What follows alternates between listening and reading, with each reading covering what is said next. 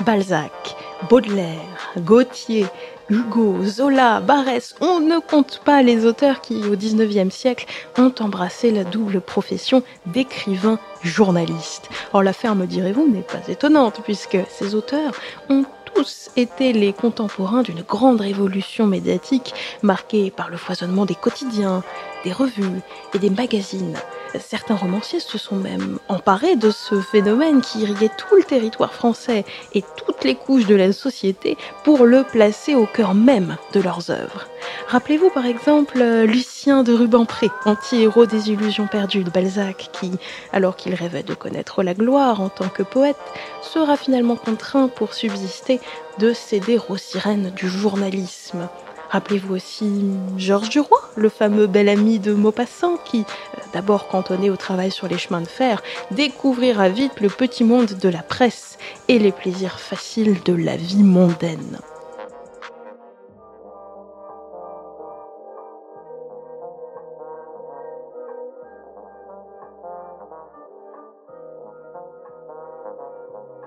Aujourd'hui, je vous propose de faire connaissance avec l'un des écrivains journalistes les plus étonnants.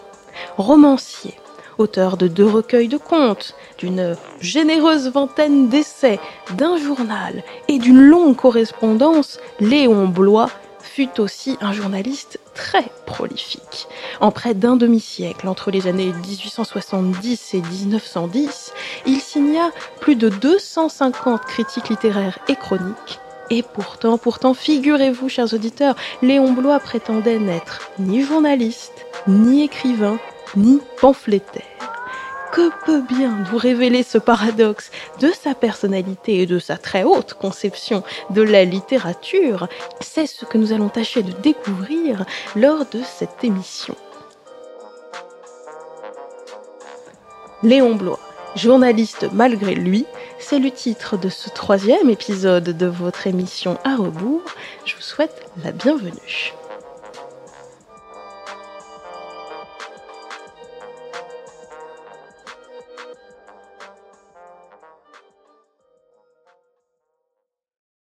Alors pour mieux comprendre tous ces paradoxes qui font le sel de la carrière journalistique de Léon Bloy, nous allons, comme à notre habitude, nous laisser guider par notre invité. Pierre Glaude, bonjour. Un immense merci d'avoir accepté notre invitation. Je me permets de vous présenter comme d'habitude trop rapidement. Vous êtes professeur de littérature à l'université Paris 4 Sorbonne et vous avez consacré de nombreux ouvrages à des écrivains du XIXe siècle, dont Chateaubriand, Balzac, Mérimée, Joseph de Maistre, Barbey d'Aurevilly et, voilà qui fait nos affaires aujourd'hui, Léon Bloy. Alors, la collection GF lui consacre un fort bel ouvrage, Bloy journaliste, un recueil de chroniques et de pamphlets de Léon Bloy que vous avez choisi et commenté. Alors, tradition oblige, dans cette émission, je vais tout d'abord me permettre une question un peu personnelle. Comment avez-vous, Pierre Glaude, fait la rencontre de Léon Bloy ? Je suis venu à Léon Bloy par une sorte de ricochet, alors que j'avais un peu moins de 20 ans, que je faisais mes études ici même, à Paris, et que je travaillais alors sur Huysmans, dans le cadre de ce qu'on appelait alors la maîtrise. Et consciencieusement, j'avais commencé à lire d'autres écrivains de la période sur laquelle je travaillais, et c'est comme ça que j'ai commencé par lire Le Désespéré de Bloy, parce que je travaillais sur cette question du pessimisme fin de siècle. Et je dois dire que ça a été une sorte de coup de poing à l'estomac, une œuvre ne ressemblant à rien, du moins à rien de ce que je connaissais à l'époque, qui m'a paru extrêmement déroutante, que je n'étais pas certain de comprendre tout à fait. Et c'est précisément ce qui m'a arrêté, et comme j'envisageais à moyen terme, parce qu'il y avait un certain nombre d'autres étapes à franchir auparavant, mais comme j'envisageais de faire une thèse, lorsque le moment est venu de faire cette thèse, de 3e cycle d'abord, puis une thèse d'état, tout naturellement, j'en suis revenu à Bloy. Il se trouvait aussi que plutôt que de m'adonner à la Xème thèse sur Balzac, dont la bibliographie est extrêmement abondante, alors que je me sentais un petit peu aussi balzacien par ailleurs, j'ai préféré travailler sur un auteur auquel on avait assez peu consacré de travaux, tout étant relatif. Je le disais en introduction, nombre d'écrivains, et parmi les plus célèbres du XIXe siècle, ont également mené une carrière journalistique. Mais ce qu'il convient peut-être de préciser, c'est qu'ils ont en grande majorité porté un regard très méprisant sur cette carrière, en considérant que le journalisme était une activité avilissante, vénale, qui compromettait tout à fait leur talent littéraire. Comment Léon Bloy se positionne-t-il par rapport à cette conception presque unanime du statut d'écrivain journaliste ? Alors, Bloy la partage d'abord, en grande partie, puisque souvent, chez les écrivains journalistes, la presse est évoquée en filant une métaphore prostitutionnelle. C'est de la prostitution. On prostitue sa plume quand on est un écrivain et qu'on écrit dans les journaux. Qui sont le lieu de la complaisance, de la camaraderie, et aussi d'une écriture au jour le jour qui passe, alors que la littérature est censée avoir une ambition supérieure et durer davantage. Alors, ce qui est original chez Bloy, c'est que ce mépris de la presse est à la fois l'envers d'une ambition considérable à son égard. Il partage le point de vue de Barbey que la presse pourrait être un instrument extraordinaire de conquête de l'opinion et un moyen d'action sur les masses. Il a bien compris le pouvoir de la presse, mais il trouve que l'usage qui en est fait à l'époque contemporaine est une sorte de perversion de cet instrument remarquable, raison pour laquelle il la méprise. Mais ce qui le distingue de ses confrères, c'est qu'il n'établit pas une hiérarchie radicale entre la littérature, qui serait une sorte d'activité sacrée et pure, et la presse, qui serait dégradée et qui serait une sorte de pis-aller.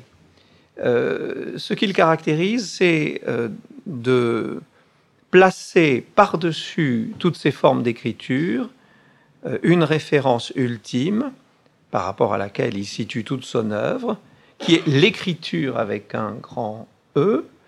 Et il faut comprendre, pour cet homme qui est un catholique intégral, peut-être il faudra s'expliquer sur ce que cela veut dire, mais placer l'écriture au-dessus de la littérature et de la presse, cela veut dire que, pour Bloy, la presse et la littérature se mesurent à l'aune de leur capacité à réverbérer, faire écho à cette écriture sacrée qui est ultimement parole de Dieu.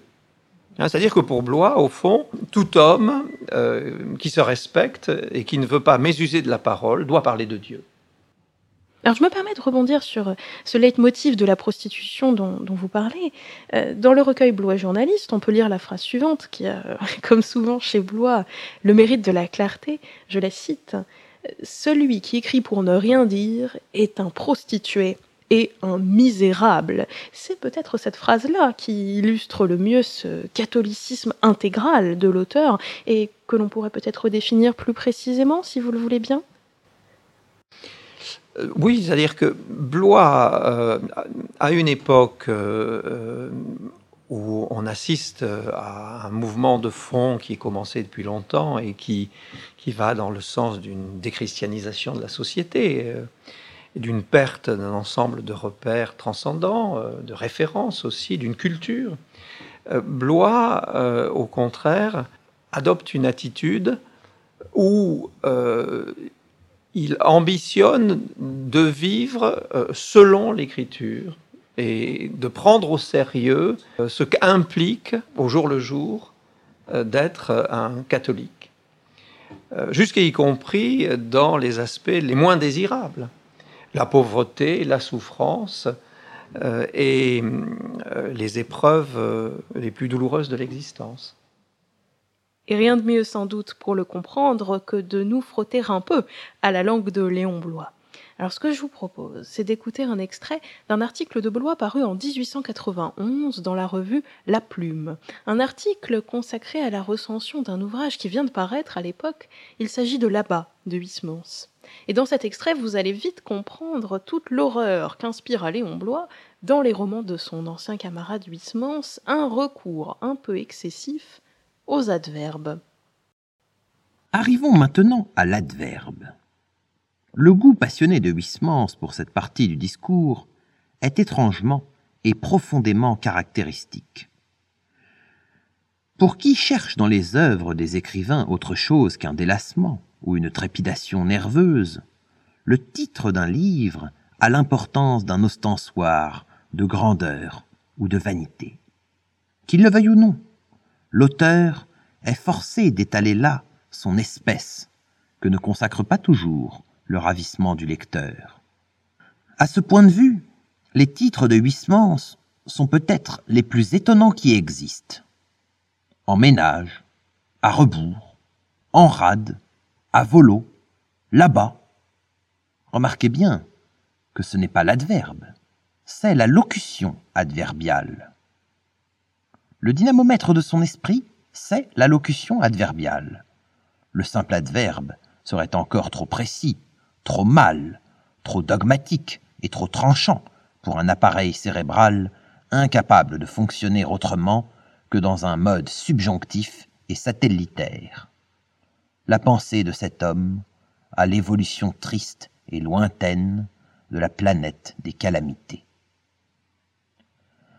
L'adverbe, selon la grammaire, est un mot invariable qui modifie le verbe, l'adjectif ou un autre adverbe par une idée de lieu, de temps, de circonstance, etc. Ce dangereux subalterne est le chien du troupeau des phrases. Quand il commande, c'est pour dévorer. Le même adverbe, selon la littérature saturnienne, est un vocable de crépuscule qui se charge d'inféconder l'affirmation, d'estomper à la plombagine les contours de la parole et de favoriser d'un brouillard les monstrueux accouplements de l'antinomie. C'est le bienfaiteur du néant. Le mot a été lâché, le néant. Voilà à quoi sera condamné celui qui osera, dans ses œuvres, ne pas se préoccuper du divin. Alors, cet extrait était extrêmement intéressant parce qu'il est très caractéristique de la manière de Bloy et qui, dans le cas particulier de ce texte, est un extraordinaire stylisticien, à double sens du terme. C'est-à-dire que chacun a pu voir à la lecture combien le texte était ciselé pour être parfaitement féroce. Et Bloy s'avère également un extraordinaire analyste du style de Huysmans, dont il a compris quelque chose comme la morale ou même la spiritualité du style. C'est-à-dire que l'analyse stylistique, la récurrence d'un trait saillant dans l'œuvre de Huysmans, l'utilisation de la locution adverbiale, notamment dans les titres, devient l'expression, puisque l'adverbe est censé modifier le verbe, de quelque chose de démoniaque, puisque l'adverbe altère le verbe, il en arrondit les angles, il le dissout, il est une défiguration du verbe, une altération de la parole divine. C'est du moins ainsi qu'il faut comprendre tout ce que Bloy sous-entend dans le texte, et une manière évidemment de condamner, de reconduire Huysmans au néant. Huysmans avec lequel il vient de se brouiller, inutile de le préciser. On pourrait se fâcher pour moins que ça, en effet. Parlons encore un peu, si vous le voulez bien, de cette alliance indéfectible, selon Bloy, entre littérature et religion, en évoquant les références bibliques qui émaillent ces articles. Alors, ces références sont nombreuses, j'en donne quelques exemples. Le pape Benoît XV, dans un article de 1917, sera par exemple comparé à Ponce Pilate à cause de son inaction durant la Première Guerre mondiale. Quelques années plus tôt, en 1889, dans le Gil Blas, la tour Eiffel, dont Léon Bloy déplore d'ailleurs l'édification pour le centenaire de la Révolution française, sera quant à elle comparée à la tour de Babel. Alors à la lecture de tels exemples, on se doute que l'objectif de Bloy n'est pas simplement de faire montre d'érudition en multipliant les références bibliques. Quelle est précisément la vocation de ces références ? Et que nous disent-elles du rapport très particulier que Bloy entretient avec l'actualité ? Alors c'est un autre aspect de ce catholicisme intégral dont on parlait tout à l'heure, c'est que Bloy non seulement considère qu'il n'est de parole qui ait de sens, de valeur, de légitimité qu'une parole qui se fait l'expression du Verbe divin, qui le réfracte. De même, toute existence, puisque ce qui est valable pour la parole est également valable pour toute une vie. La vie d'un homme se lit comme un livre, elle fait signe comme un verset biblique, et elle prend sa signification ultime en référence à la parole de Dieu, encore une fois. C'est-à-dire qu'au fond, il y a chez Bloy une sorte de pensémiotisme, tout est signe, et tout signe n'a qu'un référent ultime, le texte biblique. Et donc, tout ce qui vit, tout ce qui palpite, tout ce qui existe, est une sorte de verset qui renvoie analogiquement à la parole de Dieu. Parce que nos actes écrivent, réécrivent, réinterprètent, reconfigurent ce qui est déjà écrit, puisque Dieu, c'est une formule de Bloy, ne peut parler que de lui-même, et tout est symbolique. Le monde est symbolique, c'est ce qu'il appelle dans le désespéré le symbolisme universel. Alors nous l'avons très bien compris, au nom de ce symbolisme universel qui le pousse sans cesse à transcender les anecdotes du quotidien, Bloy rechigne à exercer son activité de journaliste comme l'exercent la plupart de ses contemporains. Et ce rejet du journalisme conventionnel est d'autant plus saisissant qu'il faut se rappeler une chose, c'est qu'à 20 ans, Léon Bloy n'avait qu'un rêve, et c'était précisément celui de devenir journaliste. Alors pour continuer cet entretien, j'aurais aimé qu'on fasse un petit pas en arrière et qu'on revienne sur la jeunesse de l'auteur. Pierre-Claude Léon Bloy, d'où vient-il ? Que fait-il avant de se lancer en littérature et en journalisme ? Et d'où lui vient cette passion pour la presse ? C'est un Périgourdin, il est natif de Périgueux, et il rêve très tôt, dans son adolescence, de venir à Paris. Son père voudrait en faire un commis, et il l'incite à rejoindre le cabinet d'un architecte en particulier. Et Bloy ne rêve que d'art et de littérature, mais aussi de journalisme. Et il tient déjà à cette époque un journal, c'est dans les années 60, et c'est un livre où il fait ses comptes au plan moral. Et il se reproche un jour d'avoir menti à un de ses collègues de bureau. Il a 18 ans à cette époque. Et il lui a dit, puis il se le reproche parce qu'il trouve que c'était un peu gros, qu'il allait rentrer au Figaro et qu'il allait y tenir une position des plus remarquables. Alors Bloy, effectivement, finira un jour par rentrer au Figaro, mais ça ne durera pas très longtemps, et sa position n'y sera guère remarquable. On voit bien le rapport ambigu qu'il a à la presse, c'est-à-dire qu'il en rêve, il y a quelque chose de désirable dans le fait de devenir journaliste, pour les raisons que j'ai dites tout à l'heure, le formidable pouvoir du journalisme, et en même temps, très vite, il va être dans une sorte de dénégation. La presse est indigne. Quand il sera obligé de collaborer durablement au Gil Blas, il dira, selon la même métaphore prostitutionnelle que j'ai décrite, que le Gil Blas, c'est le bordel. C'est le mauvais lieu, dit-il aussi. Je vais au mauvais lieu. Les salles de rédaction riment avec prostitution. Alors pour bien comprendre cette entrée dans le journalisme de Léon Bloy, on pourrait peut-être dire un mot d'histoire politique. Vous venez de le rappeler, nous sommes dans les années 1860, Léon Bloy a 18 ans lorsque s'empare de lui le démon de la presse, et le contexte politique de l'époque n'est sans doute pas indifférent à l'émergence de son rêve journalistique.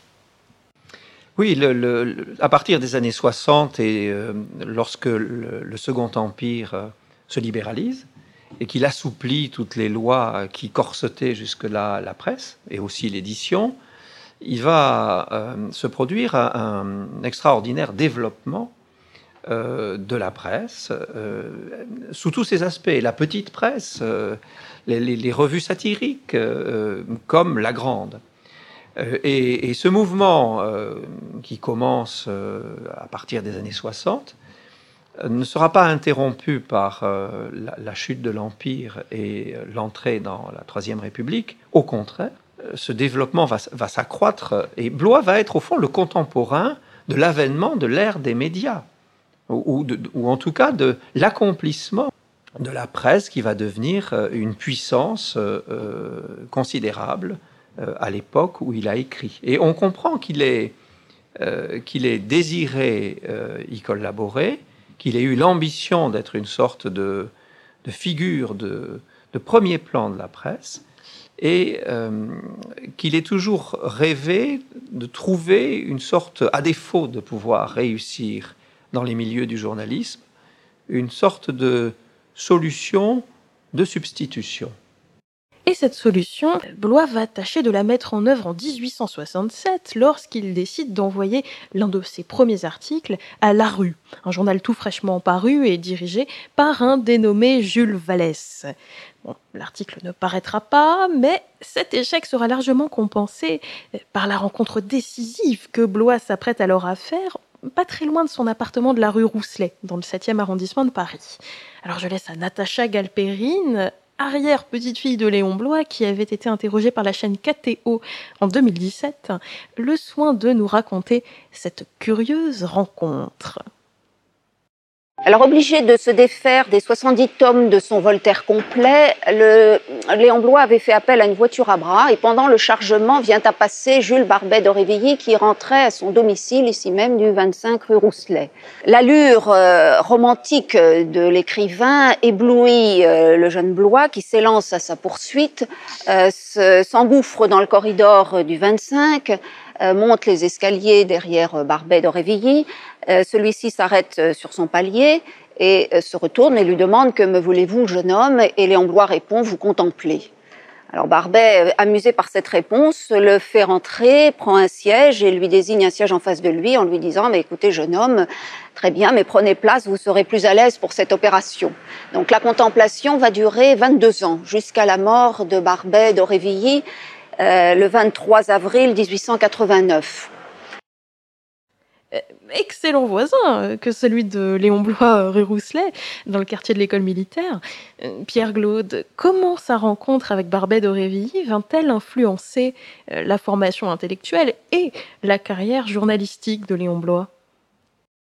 Oh, c'est une rencontre déterminante. Vous l'avez suggéré en disant que Bloy, en 1867, rêve de publier dans La Rue, c'est-à-dire un journal très engagé, on dirait aujourd'hui à l'extrême gauche, dans des milieux. Et Bloy, d'ailleurs, à cette époque, fréquente des milieux qui sont blanquistes, qui sont hostiles, très hostiles au Second Empire. Et il le dit d'ailleurs, il l'a écrit dans une lettre, il est à cette époque un communard d'avant la Commune. Il a cette coquetterie d'avoir été communard en 1867, par anticipation. Or, quand il rencontre Barbey d'Aurevilly, évidemment, la tonalité idéologique change complètement, puisque Barbey, qui va s'attacher à Bloy, qui va aussi faire de lui une sorte de secrétaire bénévole, va, en contrepartie, lui faire lire les bons livres, comme on disait. Il va lui faire lire Joseph de Maistre, Bonald, Donoso Cortés, Blanc de Saint-Bonnet, de grands textes littéraires aussi que Bloy n'avait pas jusqu'à là fréquenté. Il va former son esprit et il va essayer de contribuer à son entrée dans les milieux littéraires. Il ne sera pas le seul aussi, parce que Bloy, grâce à Barbey et par son intermédiaire, va nouer des liens de correspondance avec Blanc de Saint-Bonnet, qui habite Lyon. Et Blanc de Saint-Bonnet, bien mieux que Barbey, qui est en délicatesse, c'est le moins qu'on puisse dire, avec Louis Veuillot, le patron de l'Univers, qui est le grand périodique, le grand quotidien de ce que l'on appelle à l'époque le Parti catholique, soutien indéfectible du catholicisme ultramontain. Grâce donc à Blanc de Saint-Bonnet et à son intercession, Bloy va réussir à entrer à la rédaction de l'univers. Et il va concevoir à ce moment-là un rêve qui est le sien, qui était déjà le sien à 18 ans, comme on l'a vu, lorsqu'il disait naïvement qu'il était sur le point d'avoir une place de choix dans la rédaction du Figaro. Son rêve, c'est de devenir... Alors, son rêve a évolué grâce à Barbey d'Aurevilly, qu'il a converti, qu'il a retourné d'une certaine manière, qui a fait de lui une sorte de disciple catholique comme lui, et comme lui, on pourrait dire anti-moderne, hostile à la démocratisation de la société. Et c'est sur ces bases que Bloy espère devenir, grâce à ce que Barbey lui a laissé entrevoir, c'est-à-dire qu'il avait du talent, qu'il avait une puissance d'expression. On l'a bien vu tout à l'heure, avec la lecture que vous nous avez proposée, et que cette puissance d'expression mise au service d'une cause, la défense du catholicisme, avec énergie, vigueur, pouvait faire de lui une sorte de porte-parole et de porte-étendard. Mais malheureusement pour lui, les choses ne vont pas du tout se passer de cette façon. À cet égard, ce qu'on comprend avec une pointe d'amusement à la lecture de votre Bloy journaliste, c'est que Bloy va devenir plus zélé que le zélote, pourrait-on dire. C'est-à-dire qu'il va faire preuve d'une gravité, d'une posture doctrinaire si intransigeante que Barbey la trouvera même exagérée, en disant de Bloy qu'il est un écrivain, je le cite, trop ecclésiastique. Et c'est d'ailleurs cette gravité qui va d'abord lui fermer de très nombreuses portes dans le milieu de la presse, mais ça, c'est avant qu'il ne rejoigne un tout autre univers. Nous sommes en 1883 et Léon Bloy rejoint la bohème littéraire en commençant à fréquenter le cabaret montmartrois du Chat Noir et à écrire dans la revue du même nom. Comment l'épisode du Chat Noir a-t-il influencé la plume de Bloy et sa manière de concevoir l'écriture journalistique ? Alors c'est un moment capital dont il faut bien voir qu'il est absolument extravagant.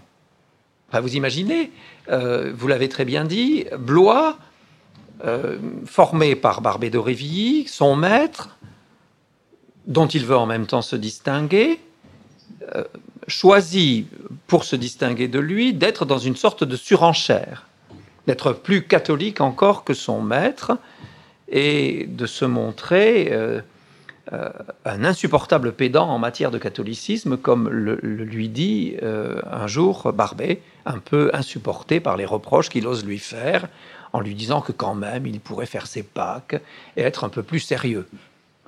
Alors Barbey est un peu stupéfait, évidemment, de ce genre de remarques, mais on voit bien le personnage que Bloy commence à jouer. Une sorte de doctrinaire catholique qui veut en remontrer à tout le monde. Et ça se passe très mal avec les milieux catholiques. Veuillot les conduit au bout de 5 articles. Ça se passe tout aussi mal avec les assomptionnistes qui ont fondé la presse catholique qu'on connaît bien, la Croix, le Pèlerin, et qui vont très vite, je crois qu'il écrira 2 articles pour cette presse, et le tenir à distance. Il publiera ensuite dans de toutes petites revues absolument confidentielles, comme Le Foyer et quelques autres. Et paradoxalement, ce qui va lui apporter le succès, c'est la bohème littéraire et la presse satirique, c'est-à-dire cette revue montmartroise qui abrite un club de jeunes gens qui vomissent leur siècle et se font un plaisir de brocarder les bourgeois, et qui porte le nom d'hydropathe. C'est l'époque c'est la grande mode du fumisme. Ce sont les fumistes en littérature, et il y a toutes sortes de cercles, les utistes, les je m'en foutistes. Ils sont tantôt sur la rive droite, tantôt sur la rive gauche, dans des cabarets bien identifiés, où ils se réunissent, ils mènent joyeuse vie, et en même temps, ce sont des cabarets littéraires, où on joue des scénettes, on lit des vers. Et le coup de génie de Rodolphe Salis, le propriétaire du Chat Noir, le cabaret, c'est d'avoir fait de son cabaret la salle de rédaction cette revue que dirige Émile Goudot, le cousin de Bloy, et qui publie ses plaisanteries avec une sorte de de très grande liberté d'expression. Alors c'est quand même étonnant, c'est que Bloy fréquente des gens qui ne sont pas du tout de son bord, ni sur le plan religieux, ni sur le plan idéologique. Et c'est d'ailleurs le parti pris de Goudot, c'est de réunir sans exclusive des jeunes gens de talent et qui se reconnaissent aussi par leur appartenance à cette bohème. Alors ce qui est amusant, c'est que cet homme qui était si raide et si doctrinaire, qui avait ce ton de mandement, comme lui dit Barbey, en l'avertissant d'ailleurs que ça n'est pas ainsi qu'on conquiert un public, semble l'avoir compris, puisque très vite il va mettre une sorte de distance ironique par rapport à son propre personnage en jouant une sorte de moine guerrier. C'est ainsi qu'un dessinateur du chat noir, car il y a aussi des dessinateurs, le croque, en habit, en bure, et avec une croix qui est, on se demande quel type d'instrument, on hésite entre le marteau et le pal. Et donc, on voit bien que Bloy continue à jouer ce personnage de catholique intégral, mais a mis une sorte de distance ironique et peut-être critique par rapport à ce personnage. Et cela va lui être extrêmement bénéfique parce qu'il va, paradoxalement, grâce au chat noir, connaître un succès d'estime, parce que les éreintements, il est vrai, absolument féroces, de certaines célébrités littéraires, Veuillot, Renan, quelques autres, vont attirer l'attention du public et aussi de ce qu'on appelle à l'époque la République des lettres. Alors vous venez de le dire, ces éreintements sont féroces. Et ce que la période du chat noir a sans doute apporté à Bloy, c'est la pleine assomption de cette violence littéraire, ce qu'il appelle le scalp, et dont vous écrivez d'ailleurs qu'il l'érige en un véritable art poétique. Alors je pense qu'on va très rapidement passer sur ce que le public connaît souvent le mieux de l'œuvre pamphlétaire de Bloy, c'est-à-dire les périphrases scatologiques du type Zola et le triton de la fosse d'aisance du naturalisme. Bon voilà, c'est drôle, mais chacun aura le plaisir de le redécouvrir par lui-même à la lecture de votre recueil. À titre personnel, ce qui m'a marqué dans ces articles, c'est le fait que Bloy ne recule devant aucune attaque ad hominem, et notamment devant aucun portrait à charge physique. Et on peut penser à cet égard à un article de 1883 où Bloy croque Ernest Renan, qui vient d'achever la rédaction de ses origines du christianisme. Et alors, le portrait d'Ernest Renan, chers auditeurs, c'est tout un poème. C'est la critique de sa petite taille, puis la moquerie de ses oreilles, puis la moquerie de ses cheveux, qui sont qualifiés d'un gris sale. Bon, en somme, c'est un portrait répugnant qui m'a inspiré cette question. Considérant le goût de Léon Bloy pour ses portraits à charge, pour le scalp, n'a-t-il jamais connu de démêlés avec la justice ? Très peu, ce qui est surprenant, compte tenu de la violence extrême de ces pamphlets. Il a eu un procès avec Péladan, qui est un épisode. Il est vrai qu'il y a un contentieux très grand entre Péladan et Bloy qui remonte à la disparition de Barbey d'Aurevilly, puisque Péladan gravitait lui aussi dans l'environnement de Barbey, du vieux Barbey. Et il y avait aussi deux femmes autour de Barbey, Louise Reed, qui était une sorte de gouvernante pour lui, et l'éternelle fiancée, mais asymptotique, si je puis dire, qu'est la baronne de Bouglon, puisque cet ange blanc est resté une sorte d'ange inaccessible pour Barbey, et l'idée qu'il pourrait en faire son épouse n'a jamais abouti en dépit des années qui ont passé. Et ces deux femmes se sont retrouvées autour du lit du défunt, pour chacune, d'une certaine manière, prendre la main sur la postérité de Barbey, Bloy défendant Louise Reed et Péladan, la baronne de Bouglon. Et il y a eu une scène mémorable où Bloy se vante d'avoir jeté à la porte avec pertes et fracas Péladan, ce qui fait l'objet entre eux évidemment d'un contentieux qui s'aggravera par le nombre d'articles à charge ou de formules assassines que Bloy consacrera au sar, qu'il prend pour le sar Péladan, qu'il prend pour un imposteur, et qu'il décrit aussi dans des portraits physiques qui sont d'une extrême désobligeance. Bloy, c'est quelqu'un qui pousse l'art de la rosserie à son comble, avec un bonheur d'expression qui est redoutable. On a le témoignage là-dessus de Valérie et de Gide qui s'écrivent à l'époque qu'ils ont lu telles pages de Bloy et dont ils disent que c'est à se tordre de rire. C'est en effet, c'est souvent l'effet que produit la lecture de Bloy. C'est drôle et c'est exagéré. Les deux sont d'ailleurs liés. Et j'aimerais peut-être qu'on en dise deux mots de cette propension à l'exagération chez Bloy. Pour la comprendre, je vous propose de découvrir un autre extrait d'un article paru en 1884 dans Le Chat Noir, où Léon Bloy s'adonne au portrait à charge du fameux Jules Vallès, qui lui avait refusé publication une quinzaine d'années plus tôt. Vous allez comprendre, en écoutant cet extrait, ce que j'entends par exagération.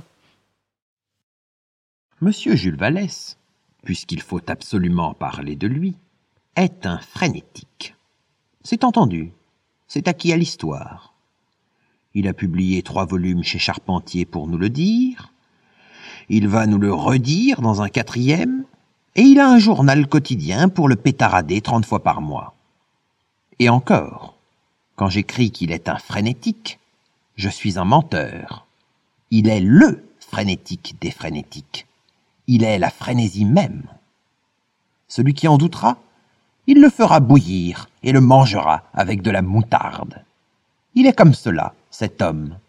Il est le réfractaire spumeux qu'aucune bride traditionnelle n'a pu dompter et qui ne pardonnera jamais à Dieu ni aux hommes d'avoir été pauvre et d'avoir été pion dans sa jeunesse.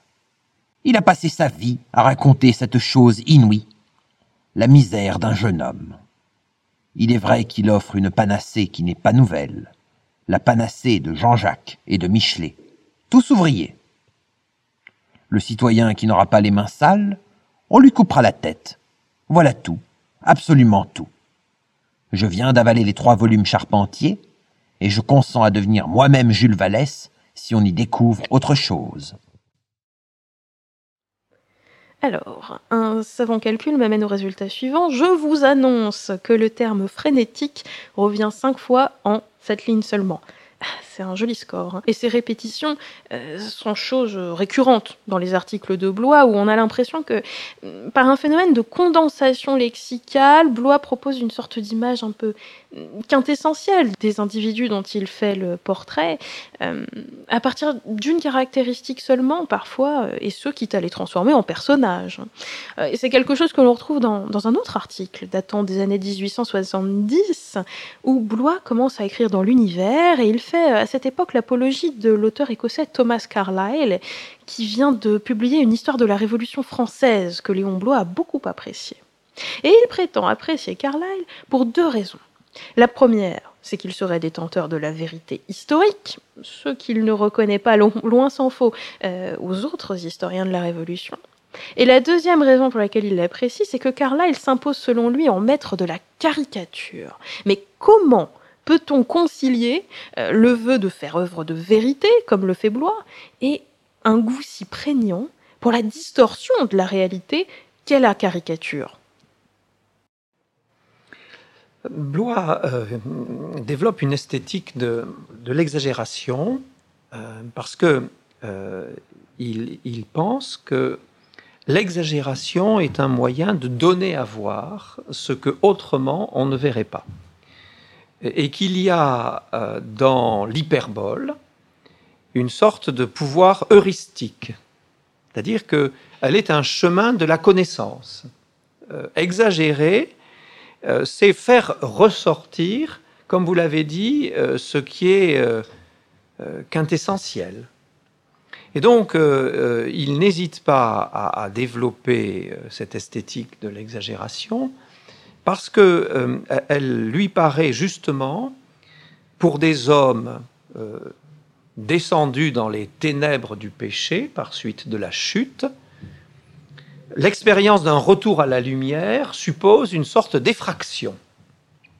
Effraction qui est stylistique, parce que cette effraction stylistique va ouvrir à la connaissance de ce qui n'est plus visible. Et c'est dans ce sens que Bloy pratique l'exagération, non pas simplement pour s'acharner contre ses victimes, ce serait réduire sa manière de procéder a un aspect tout à fait superficiel, mais bien parce qu'il y a chez lui le désir d'atteindre en l'homme contingent ce qu'il représente dans l'absolu. C'est-à-dire que chez Bloy, il le dit, il est le pèlerin de l'absolu, c'est le titre d'un des volumes de son journal. Or, pour aller vers l'absolu, pour essayer de l'atteindre, il faut sortir du relatif. Nous sommes immergés dans le relatif d'une telle manière que nous ne savons plus rien discerner. Et pour passer du relatif à l'absolu, il faut précisément exagérer. Ce qu'il faut bien voir, si vous voulez, c'est que les exagérations de Bloy, ces insultes, sont toujours conceptualisées. C'est-à-dire qu'elles sont calibrées de façon à être en raccourci par une sorte de condensation extrême, la condensation étant aussi l'expression de l'intensité, resserrer l'expression en une formule pour lui donner une force maximale, c'est un moyen de faire voir l'absolu. Quand il dit que Zola est acéphale, ou quand il dit que Bourget est eunuque, il ne lui viendrait évidemment pas à l'idée de dire que Zola est eunuque et Bourget acéphale. C'est-à-dire que le mot appellerait un développement théorique pour être justifié. Le acéphale, ça veut dire tout simplement qu'il n'est qu'un tempérament, qu'un corps. C'est-à-dire que, comme il le dit d'ailleurs dans la préface de Thérèse Raquin, il en a fini avec l'âme, qu'il a voulu liquider pour enraciner toute chose dans la physiologie. Et donc Zola est quelqu'un qui rabat tout sur le monde physique et qui est inapte à la vie spirituelle. C'est ce que veut dire Bloy quand il dit qu'il est acéphale. Quand il dit que Bourget est eunuque, il veut simplement dire que Bourget, qui a voulu adopter la posture du pessimiste, du psychologue, qui a voulu être une sorte de Byron fin de siècle ou de René décadent, est un imposteur. Et que c'est un homme qui a renoncé à toute authenticité, en comparaison de Lautréamont ou de Baudelaire, qui sont de manière authentique des désespérés, pour devenir l'écrivain du monde élégant et devenir un écrivain à succès auquel il donnera, dans le désespéré, le patronyme symbolique du laurier. On comprend pourquoi. C'est l'homme dont la tête est laurée par la gloire, mais la fausse gloire, la vaine gloire. La gloire qui est précisément une prostitution et une trahison du verbe. Alors c'est dans le chat noir que Léon Bloy va d'abord cultiver ce goût de la formule outrancière, et il le cultivera encore lors de ses expériences journalistiques plus tardives. Il va d'abord se tourner vers de grands noms de la presse, fort de la réputation qui lui avait été offerte par le chat noir. Et à la suite de cela, je traite les choses de manière un peu elliptique, vous pourrez en trouver le détail dans Bloy Journaliste. Il va fonder sa propre revue, Le Pâle, en 1885, et il se tournera ensuite vers des revues plus modestes, souvent d'avant-garde, qui lui témoignent volontiers leur admiration. Alors, de manière très synthétique, que va-t-il advenir du style Bloy et de ses chefs de préoccupation journalistique au gré de ses expériences successives dans le monde de la presse ?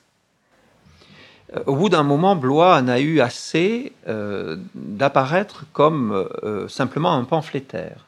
C'est-à-dire qu'il a été un peu pris au piège de son personnage.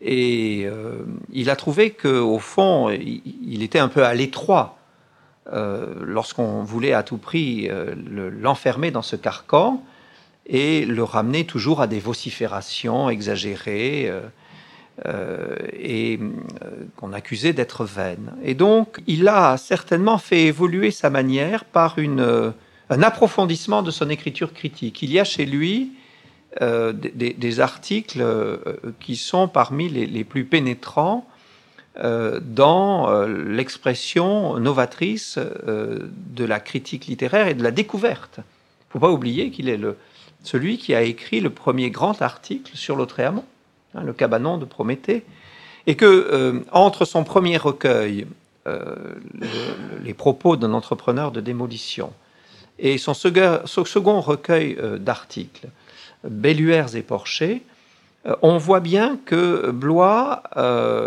il y a une maturité chez lui, qu'il a d'abord imité beaucoup Barbey d'Aurevilly, qu'il l'a singé, puis qu'il s'est engouffré dans cette réputation que lui avait fait le chat noir en devenant un pamphlétaire, moment qui va atteindre son comble avec le pamphlet qu'il créera lui-même et qui n'aura que 5 numéros.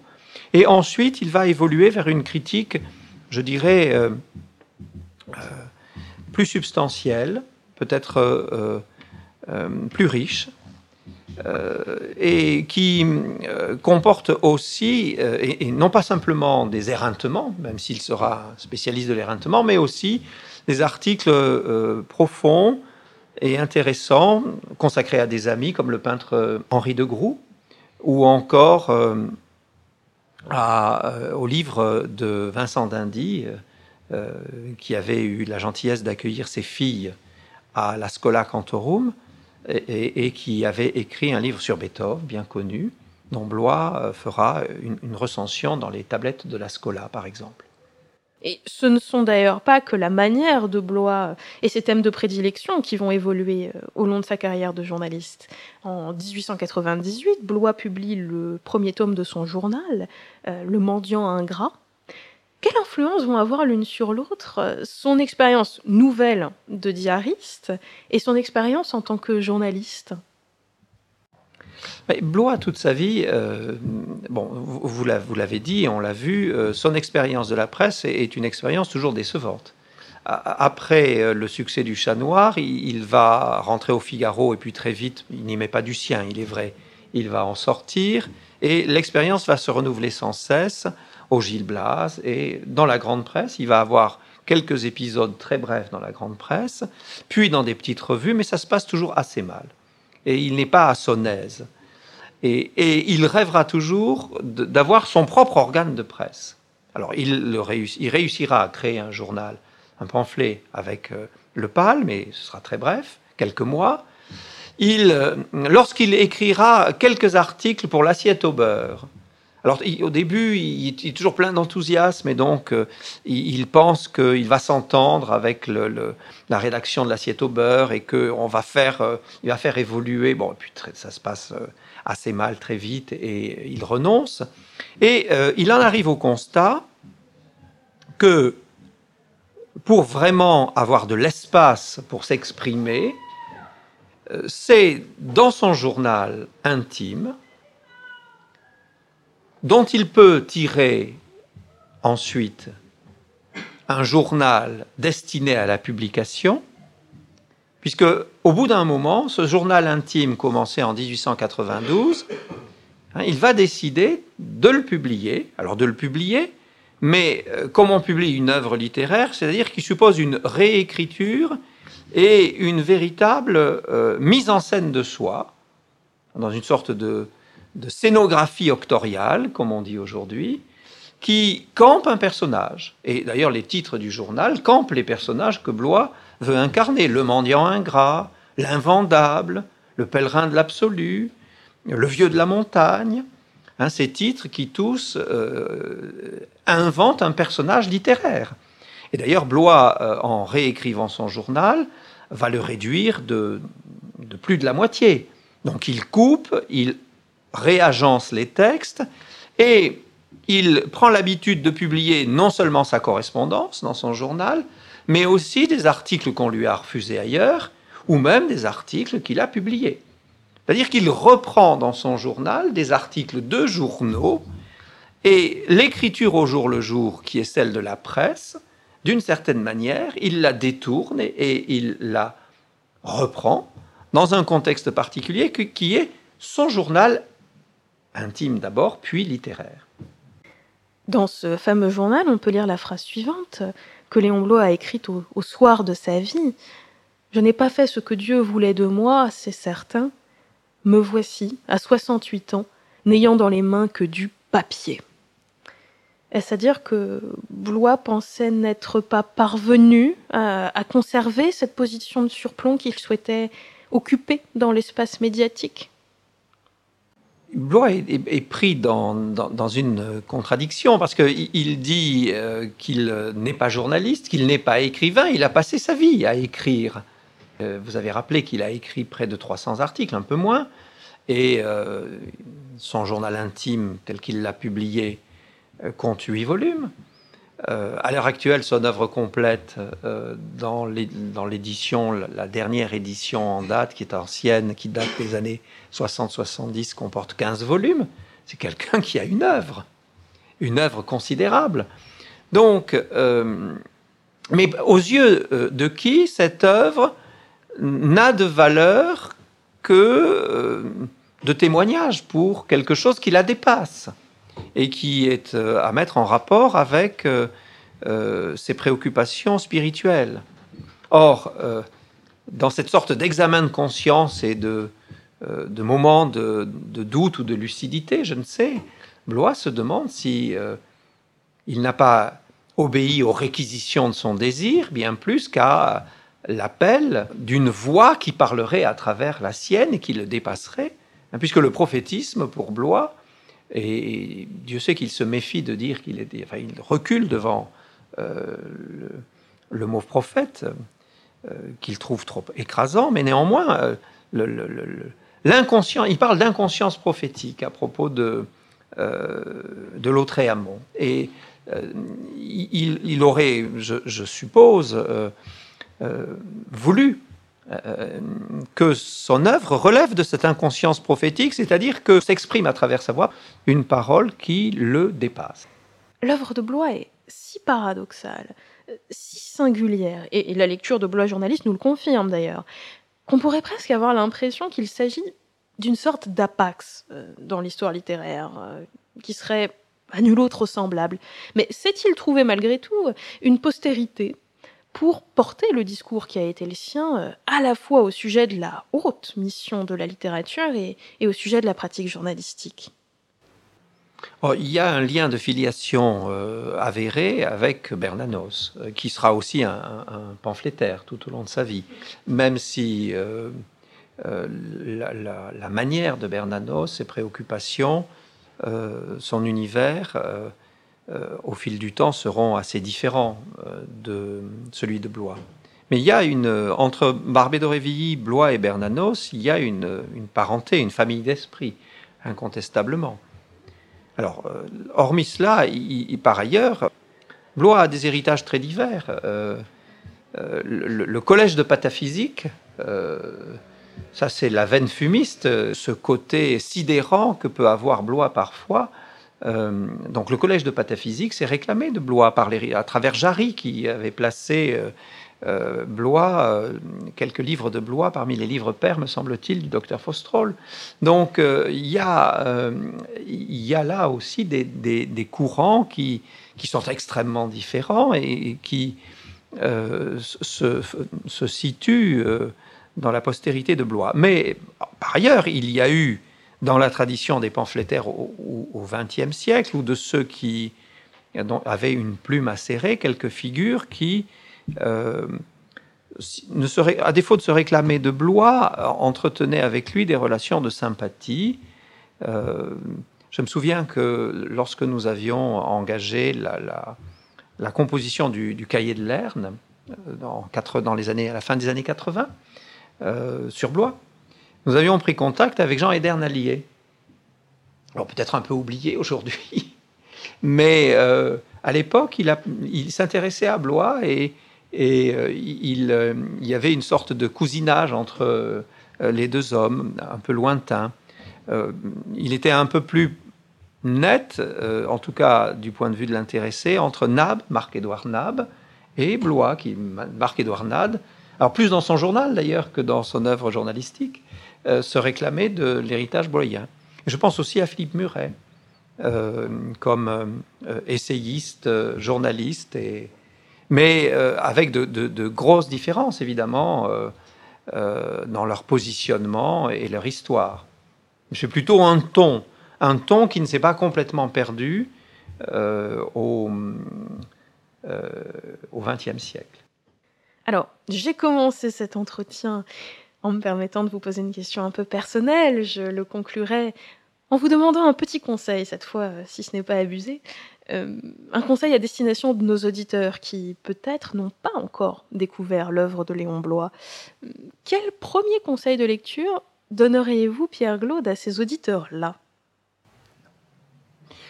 Je leur dirais de manière très banale de faire comme moi, de commencer par le désespéré. Pour la même raison que j'ai dit tout à l'heure, c'est un livre absolument déroutant, qui est une sorte de crible. Si vous résistez à la lecture du désespéré, et si vous avez envie de continuer en lisant d'autres livres, vous pourrez lire tout Bloy. Et puis si vraiment vous trouvez que c'est stupide, ridicule, infernal, dérisoire, eh bien vous pourrez en rester là. J'espère, chers auditeurs, que ce petit aperçu de l'œuvre de Bloy vous aura tout de même convaincu du contraire.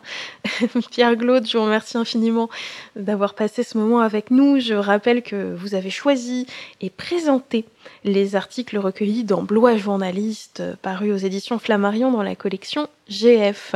À ceux qui nous écoutent aujourd'hui, je mets vraiment ma main à couper que vous vous régalerez de cette sélection. Cette émission a été réalisée avec la complicité de Mathieu Jacob, de David Labreur, qui a eu la gentillesse de nous ouvrir les portes de la maison d'Auguste Comte à Paris pour enregistrer cet entretien, et de Xavier Silva, notre cher lecteur. Je trouve que la verve de Léon Bloy lui va très bien au teint. Comme à l'accoutumée, je vous invite à réagir à cet épisode en commentaire sur les plateformes de téléchargement, à vous abonner à la page d'À rebours, bien sûr, pour suivre l'actualité de l'émission. Et d'ici là, je vous souhaite une bonne lecture de Bloy Journaliste et que vivent les classiques.